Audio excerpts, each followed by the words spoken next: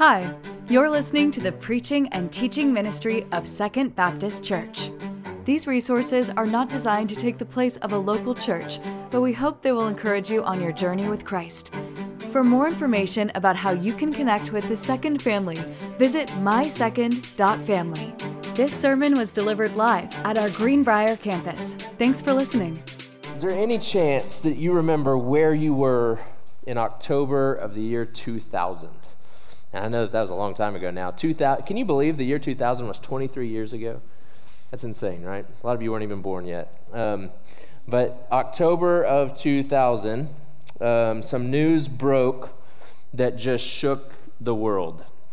And that news was the great Oklahoma legend, Garth Brooks, was retiring. Sad day, right?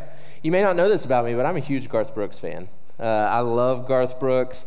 Obviously, I'm from Oklahoma, so I feel like I'm supposed to love Garth Brooks, but also just his music is awesome, right? So I know, like, you'd be hard-pressed to find a song of his that I don't know by word. I know even, like, Thunder Rolls and Friends in Low Places, there's secret, live-only final verses to those songs, and I know them. I've got them memorized, right?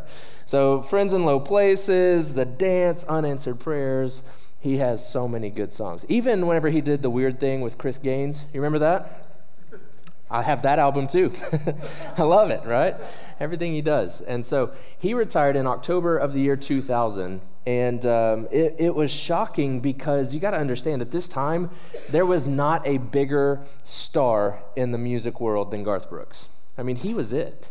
In fact, when he retired, whenever he announced his retirement, they were throwing a party for him. His record label was throwing a party for him because he had just surpassed 100 million albums sold in the United States. When he retired, he had 18 number one hits. I mean, this dude, he was at the top. And so he retired, and it was shocking, but his reason for retiring was kind of shocking as well. His reason was he just wanted to be a dad.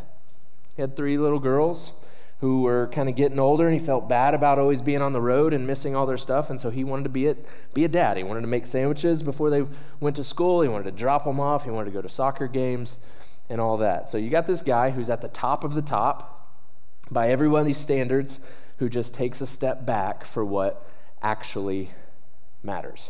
He's said later that decision was the best decision that he's ever made. Right, to step back.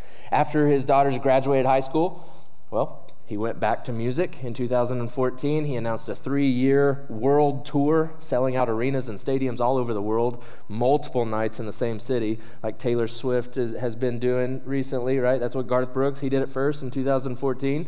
I went to one of those shows and sat in the nosebleeds and loved every second of it, right?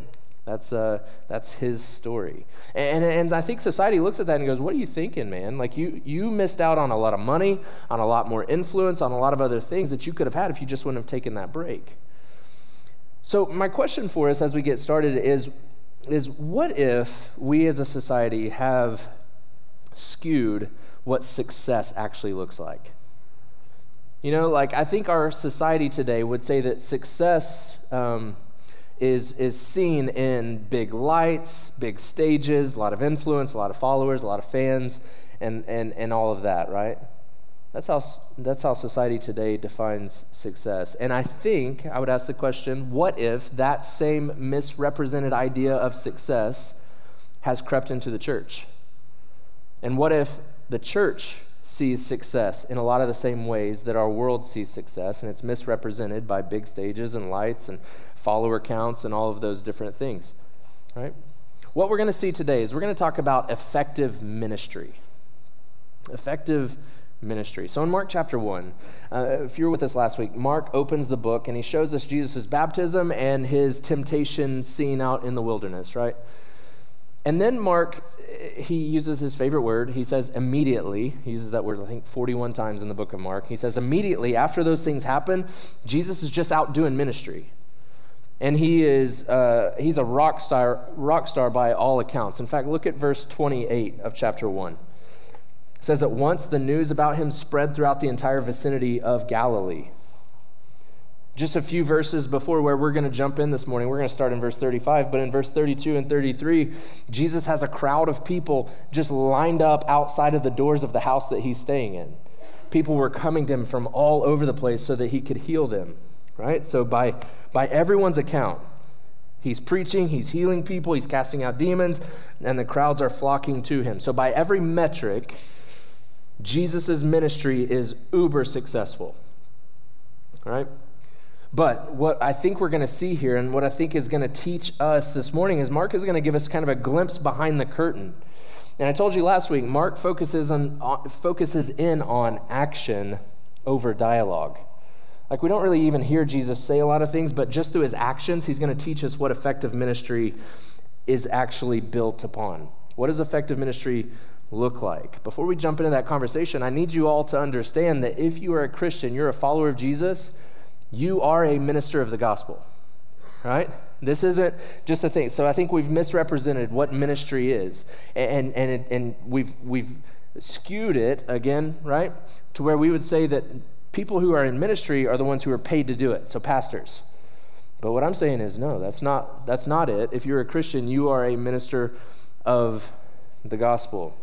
Wherever he's placed you, your sphere of influence, the people around you, you are there to share the good news of Jesus, the hope of Jesus, be his hands and feet in a broken world. That's your calling. So teenagers at school, like, you are ministers of the gospel, right? Parents in your workplaces, in your family, like, you are ministers, all right? I need you to understand that as we jump into this, or else you're going to go, none of this applies to me. And what I'm saying is all of it applies to you, all right? All of it applies to every single one of us, this idea of what does effective ministry actually look like. Before we read our text, I want us to pray, all right? So I'll pray for all of us. You pray for yourself that God would speak to you in this moment. Let's pray. God, we ask that you would just calm our hearts and our minds, and that you would speak to us in this moment. Through the Spirit and through your word, would you reveal what it is you're trying to show us? Would you help us to see it and follow it and apply it to our lives? God, would you help us to see that you are calling us to a different kind of ministry, to reach people, to love people, to be present in their lives? Would you help us to see it? Would you help us to follow you? We love you. It's in Jesus' name that I pray. Amen. All right, Mark chapter 1, start in verse 35 with me. It says, very early in the morning, while it was still dark, he got up, went out, and made his way to a deserted place, and there he was praying. Simon and his companions searched for him, and when they found him, they said, everyone is looking for you. And he said to them, let's go on to the neighboring villages so that I may preach there too. This is why I've come. He went into Galilee, preaching in their synagogues and driving out demons. Then a man with leprosy came to him and on his knees begged him, if you are willing, you can make me clean. Moved with compassion, Jesus reached out his hand and touched him. I am willing, he told him, be made clean. Immediately the leprosy left him and he was made clean. Then he sternly warned him and sent him away at once, telling him, see that you say nothing to anyone, but go and show yourself to the priests and offer what Moses commanded for your cleansing as a testimony to them. Yet he went out and began to proclaim it widely and to spread the news, with the result that Jesus could no longer enter a town openly, but he was out in deserted places and they came to him from everywhere. We're going to look at what this text is showing us, and through these kind of two discrete actions of Jesus, we're going to see what effective ministry actually looks like. And I'm going to show you that it's essentially, effective ministry is fueled by prayer and it's visible in presence. That's what we're going to look at. So first, effective ministry is fueled by prayer. Verse 35 says, very early in the morning, while it was still dark, he got up, went out, and made his way to a deserted place, and there he was praying. Now, all of you who would say, I'm not a morning person, I don't know what it looks like, before about 8 a.m., you can breathe a sigh of relief. He's not prescribing the time of day that you have to pray. The emphasis here is on the priority of prayer. So again, remember the context. The night before this happens, So the night before, verse 35 says very early in the morning. Well, just the night before that, verses 32 and 33 tells us that people are lined up at the door where Jesus is staying, probably Simon Peter's house. So they're lined up at the door, just this crowd of people coming to see Jesus because they know and they've heard that he can heal, right? Verse 28, his fame had spread. And so they come and they're lined up there. There's no indication in that passage of when Jesus went to bed that night, if he even went to bed at all. Right? He's ministering late into the night, and so we're not sure if he even got to sleep. Maybe he did, maybe he didn't. But the truth is that Jesus has got to be exhausted, right?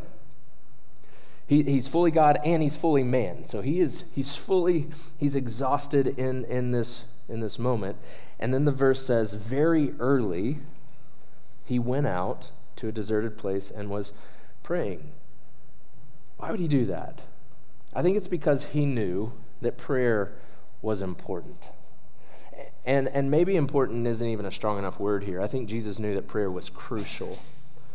He knew that it was crucial for him. So in the middle of all this ministry that he's doing and all the crowds coming to him and needing him to heal them and needing the help that he brings, Jesus was getting up early to get alone and pray.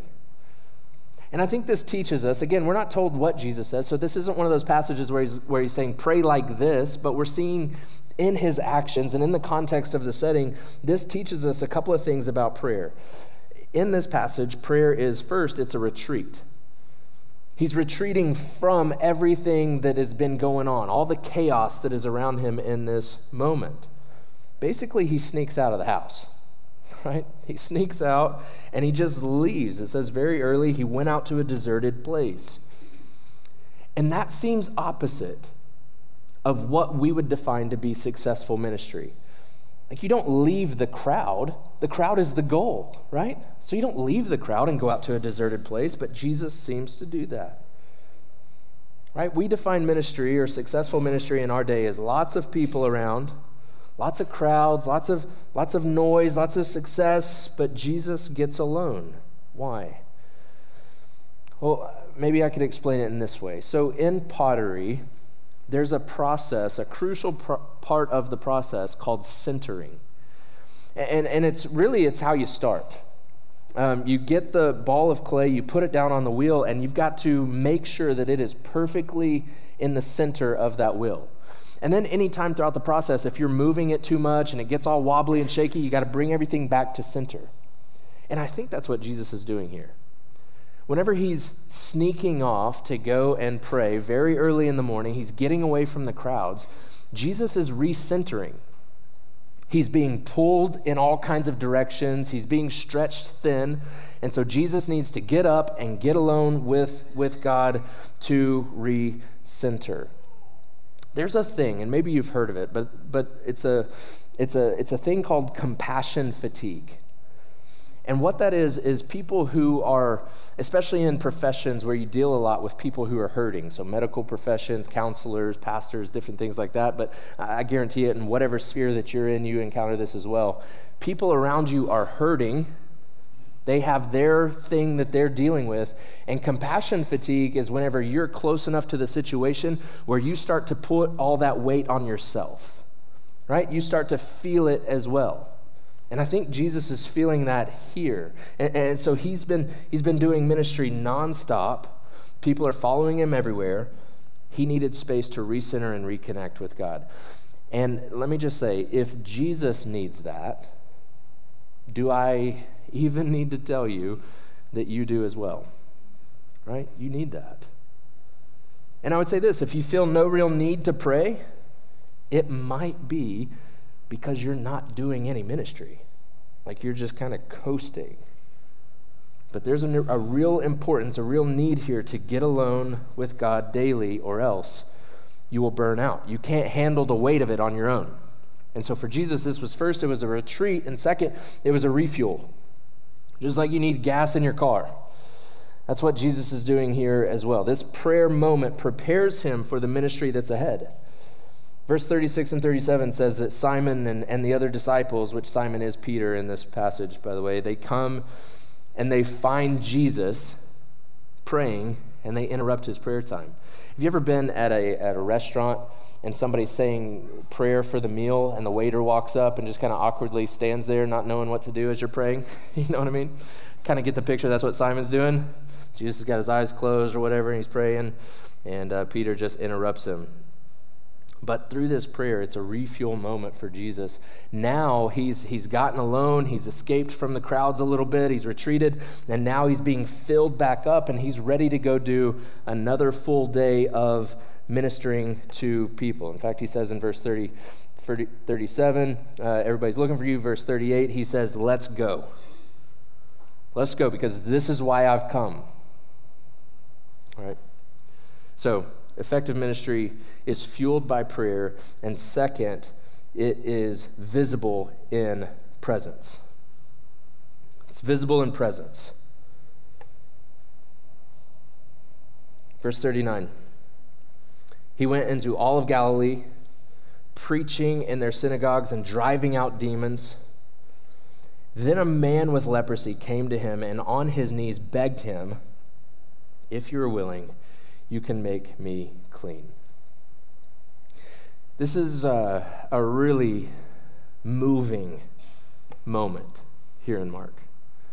Because, again, Jesus is seen like just crowds of people chasing him all over the place. Again, verse 28 says that. Verse 39 kind of gets that picture again. He's just preaching. He's ministering to people out in the synagogues, and he's driving out demons. And then Mark zooms in on the face of one man. And it's the face of somebody who's carrying a lot of hurt and a lot of pain. He says, then a man with leprosy came to him. What you need to know about leprosy is that in the Bible, leprosy is a terrible disease. At this time, it was a skin disease, and it had no cure. The death rate was 100%. If you got it, unless a miracle happened, you were going to die.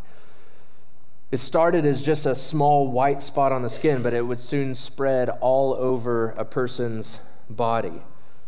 All the nerve endings would die. Skin would fall off. Boils would cover the body. Body parts would just kind of rot off, like noses and ears and fingers. This was a terrible, terrible disease, and it was highly contagious. In fact, Leviticus chapter 13, verse 45 and 46 talks about this and how contagious it was. And so it prescribes and says that if somebody has leprosy, victims would need to be outcast from society to go outside of the city walls and live alone until some kind of miracle happened or until they died. One ancient writer at the time of Scripture, he defined leprosy as this. He says, leprosy was in no way differing from a corpse. You and I would say it this way. He was a dead man walking, right? If you had leprosy, this is a death sentence. And so they were outcast from society because it's highly contagious. If you get it, you're probably going to die. So they were forced to leave family, leave friends, move outside of the city walls, and live alone. And then Leviticus 13 says if anyone even gets close to them, they have to make their presence known. They have to cover their mouth and shout, unclean, unclean. Don't come near me. Don't come near. If you come near me, you're going to get this, and you don't want it. So I want you to see this man, because Jesus has this interaction with him, and you need to see him. He's outcast from society. He's shouting unclean when anyone even gets close to him. He's just waiting to die outside of the city gates. The fact that he approaches Jesus is shocking, right? The fact that he would walk up to Jesus.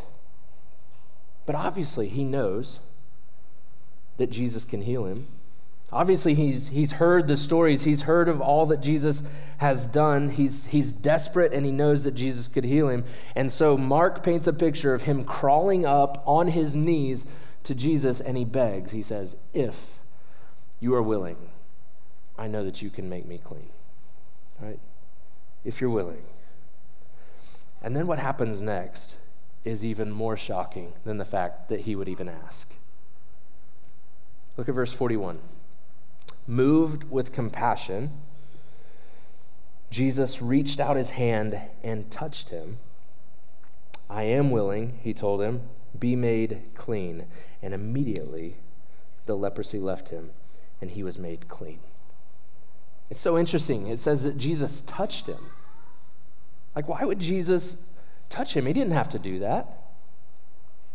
He didn't need to touch him at all. And in fact, by cultural standards, he shouldn't have touched him. It's highly contagious. And now Jesus is declared unclean as well. But all of this was done to prove a point. See, Jesus didn't need to touch him. Jesus could have just spoken, right? He could have just said the words that he says in the passage, be made clean, and the man would have been clean. But he chose to touch him. This is interesting. How long has it been since this man has been touched? He's been outcast from society. He's forced away from family and friends and any kind of loved ones that he's ever known. He's forced outside. There's all kinds of studies that have been done on the effects of touch on like babies, right? If a parent just places their hand on them. I remember when my boys were little and they were in the back seat and they would be crying as I was driving. If I could just reach back and kind of hold their hand, well, they would just stop crying, right? There's power in it. And so how long has it been since this man has experienced the touch or the compassion of another human being? Can you imagine how much it would have meant to him? Can you see what Jesus is doing here? He's telling the man, you're seen, you're valuable, you're loved, right? And I think for us, that shows us if we are going to be ministers of the gospel, we need to follow Jesus's example here, and it shows us the importance of just presence and proximity to other people. See, people all around you are hurting, whether or not they show it on their face like this leper or not. People are hurting, they're in pain, and he has called you to be the hands and feet to minister to those people. But you need to just know, like you can mark it down, people in pain will interrupt your plans. They always come at the most inopportune moments here. Like Jesus is speaking in the synagogues. That's a big deal. He's casting out demons. And then this man walks up.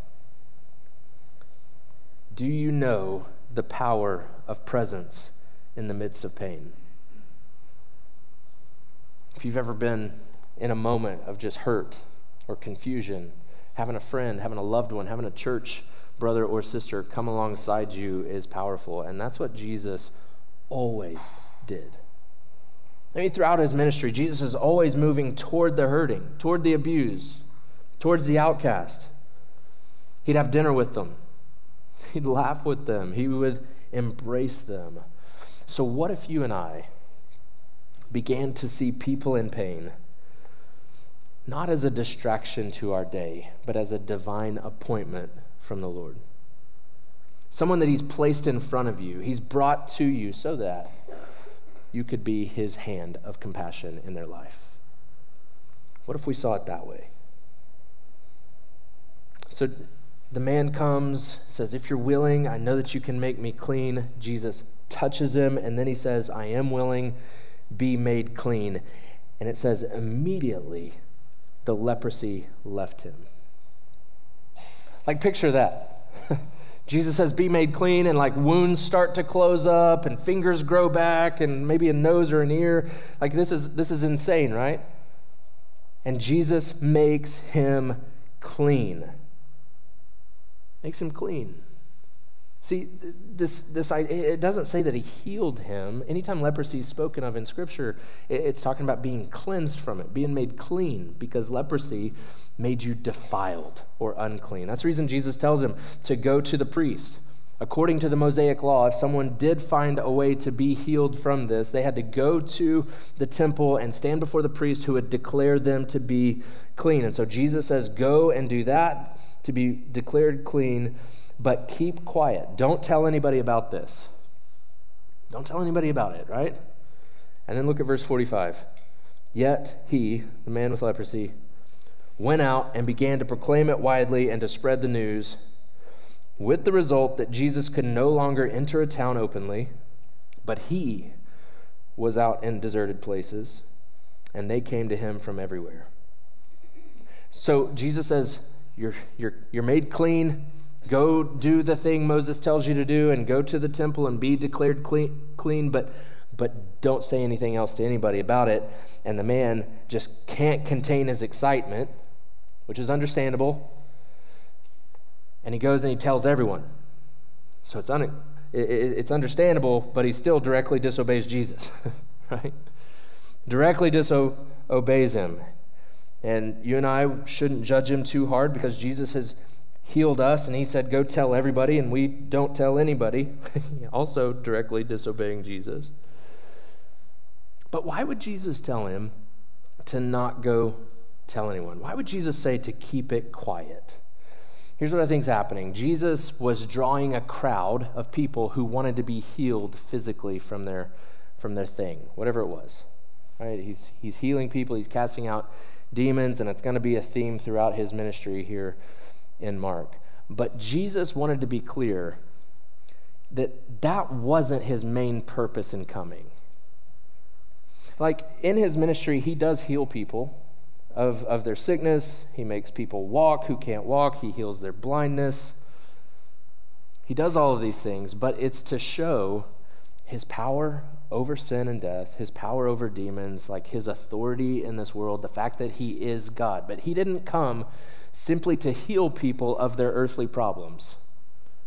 He had a bigger reason for coming. He says in Mark 1:15, we hear Jesus start to preach for the first time, and his message is this: the time is fulfilled and the kingdom of God has come near. Repent and believe the good news. See, that's why Jesus came. He didn't come just to heal somebody from leprosy. He came to preach the good news so that people would be healed in their soul, right? What you need to understand is that when the Bible speaks of leprosy, it is both literal, like people actually had it, people actually suffered from it, but it's also figurative. And here's what I mean by that. Literal, physical leprosy was a picture or a symbol of a much greater disease. And that disease is a disease of our soul called sin. And the problem is every single one of us has it. Every single person is infected by it, Romans 3 says. We all have it. And just like leprosy, the death rate is 100%. Unless there's a miracle, a person cannot cure themselves of this problem. A person cannot come to be made clean outside of some kind of miracle happening. And the good news is that we have a God who is able to heal us from that incurable disease called sin. That's why Jesus came. That's why he says, don't go tell everybody about this. I don't need the crowds coming to me just to be healed from their diseases. I'm preaching and proclaiming the good news of salvation. That's why I've come. And what he's coming to do is he's coming to lay down his life as a sacrifice that's demanded for your sin problem. In Mark chapter 15, he's going to go to a cross and he's going to die. And when he does, he sacrifices his blood. His blood is spilled out. He is the sacrifice. He's the Lamb of God who comes to take away the sin of the world. His life is shed. He's put into a tomb because he's dead. And then 3 days later, he comes out of the tomb alive. And when he does, he remedies our sin problem. And every single person here today who confesses Jesus as Lord, ask him to save them from their sin problem, Scripture says, will be made clean. If you're willing, you can make me clean. And Jesus says, I am willing. I'm willing. And he comes, and what he does is he takes our place.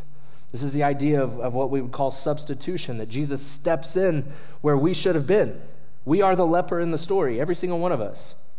And Jesus takes our place. Our death was placed on him. His life was placed on us. We see it here in this story, this idea of Jesus being the substitute. In Leviticus chapter 13, verse 46, it says this, that a leper must live alone outside the camp. They got to live outside the camp. And so in this moment, whenever Jesus says, be made clean, and the leper goes from outside of the camp and he goes running into the town now, in society, around all the people, and he's telling them, then verse 45 says, now Jesus could no longer enter a town, and he was out in the deserted place. Do you see what just happened? Jesus swaps places with this leprous man. He swaps places with him. Jesus took the place of the leper so that the leper could take his place.